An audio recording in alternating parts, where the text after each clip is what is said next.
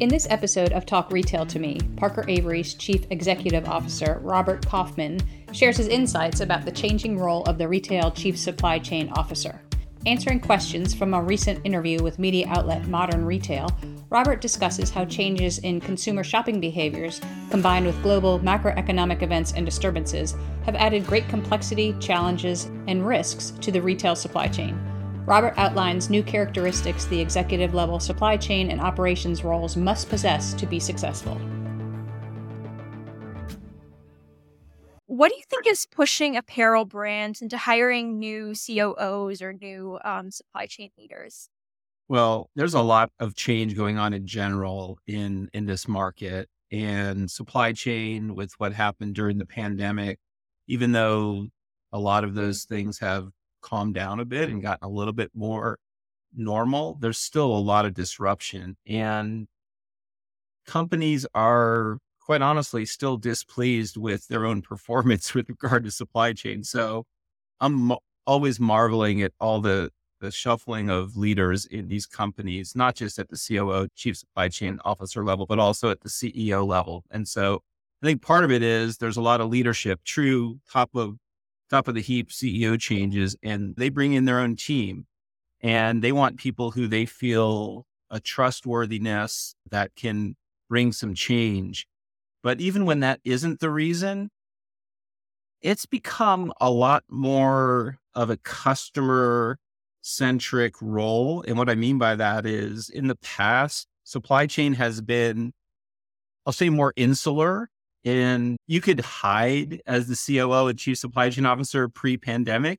And usually, unless there was just some complete calamity, nobody knew what you were doing and things operated pretty well.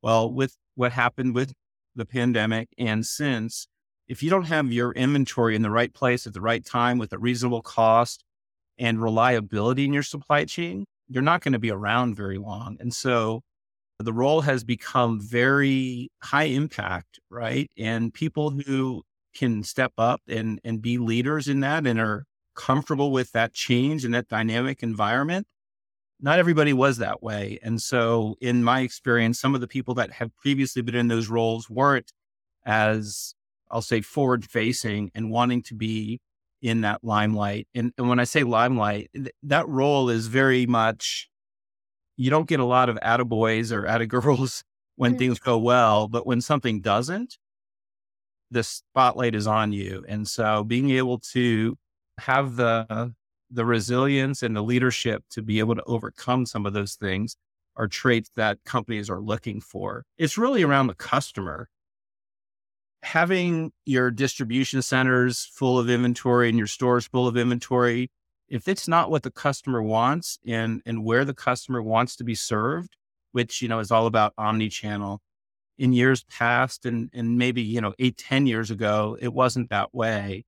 Customers and consumers are much, much more in control now, especially in the younger generations. Folks now are just not that way. If it's not where I want it, when I want it, I'll go look elsewhere.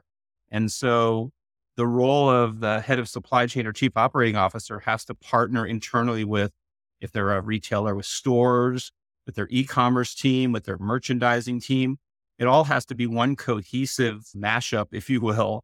Otherwise, it's just not going to work. And so the role has just become much more integral into the success of the company. Tell me a little bit more about how inventory planning and supply chain planning has changed in recent years. Just a couple of years ago, a lot of apparel companies were forwarding products for the holiday, and now they're going for a more leaner type of inventory. So tell me a little bit more about how the strategy has changed. Well, we went through a just-in-time model before the pandemic, and that was because the supply chain was reliable. And if something was out of stock or you needed to replenish, you had a fairly good confidence that you're going to be able to get that product back. Then things changed. And last year in particular, before the pandemic, everyone was nesting, right? So they assumed everything was going to continue that way. And retailers bought with that same mindset. And then they were caught with an inordinate amount of inventory last year, right? Because they had bought the wrong product. They hadn't thought about the fact that post-pandemic, people were going to want to be experiencing things. They weren't going to necessarily want to be in their home. And so the product mix and even the fact that they were buying more lifestyle experiences than products changed. And so companies had to react and probably, I hope not, but overreact a little bit and said, now we need to be really lean again. But also noting that they still don't have the confidence in the reliability of the supply chain. So there's surely been a pullback on the amount of inventory in the supply chain. Mm-hmm. And I think it's going to be a really interesting holiday in that I don't think they're going to run out of product, but you're not going to see a glut. It's going to be almost like a Zara scarcity type model where if you don't buy soon, you might not have it. And so I think retailers are comfortable with that model. Nobody wants to lose sales, but they more don't want to have excess inventory that they have on their hands. Cost of capital has gone way up with interest rates and such. And so that whole model, I don't want to say it's turned on its head. It's always been about trying to predict what that is, but there's less of a comfort of carrying extra safety stock and having extra inventory in various places. And they'd rather serve their best customers, and nobody wants to sell out, but be in that position and be, okay, we had a really good season and we're not carrying a whole lot going into 2024 than the opposite.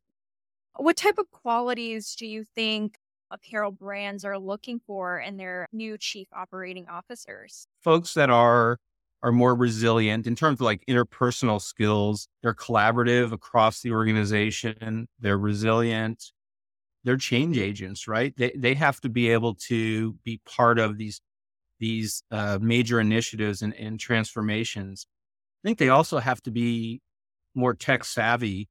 These digital transformations, which has been a buzz phrase over the last few years, they need to be part of that because the ability to get real-time information to be able to react when things happen is incredibly important.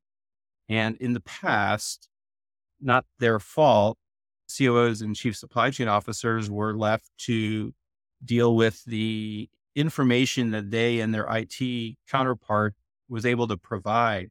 Now they are pushing for real-time inventory information, real-time visibility into what's going on in the supply chain. So that mindset, I think, is also a really important difference in recent years that is going to differentiate, I think, those that are very successful and those that aren't. What would you say are some of the major challenges that these new COOs or supply chain officers would potentially face in the coming months?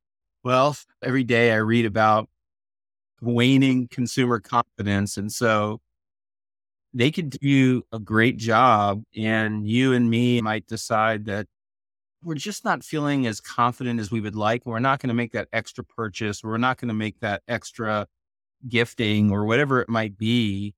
And those things accumulate and they could be left, as I was mentioning earlier, with overstocks, or they could be in a situation where world events cause things to change radically.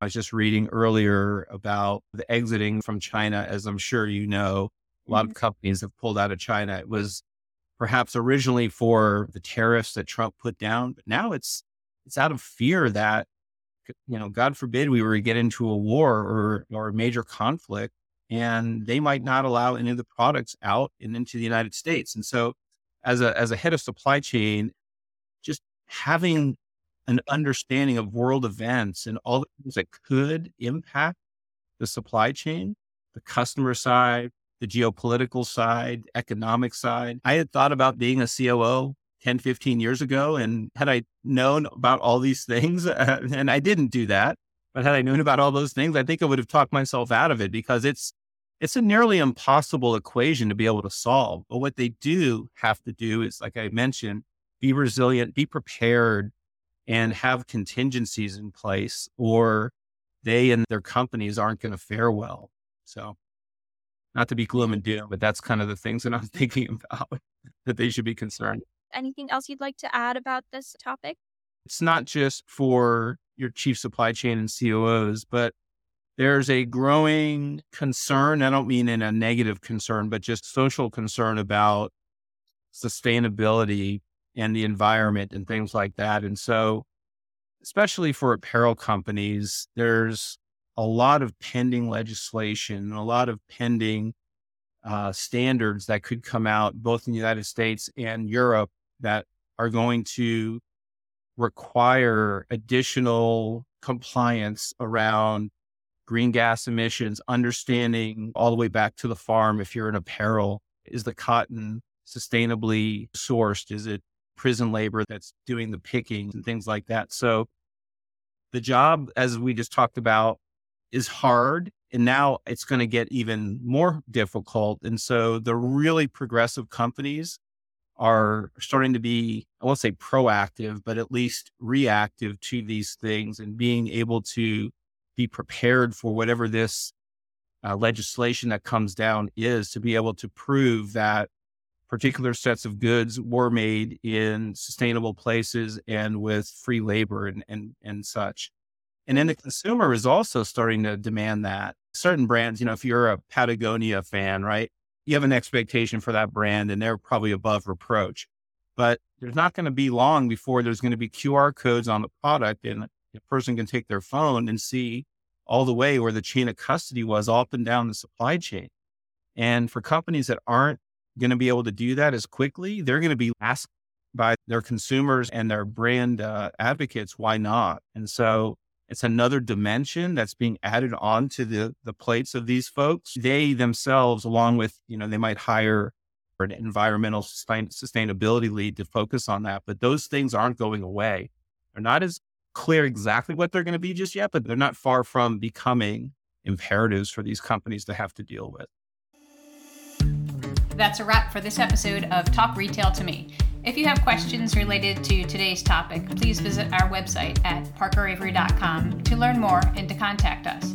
Also, we'd love it if you shared Talk Retail to Me with any of your colleagues. It's streaming on all the major podcast platforms, and the videos are available on our YouTube channel. For more Parker Avery industry expertise and advice, be sure to follow us on LinkedIn and Twitter.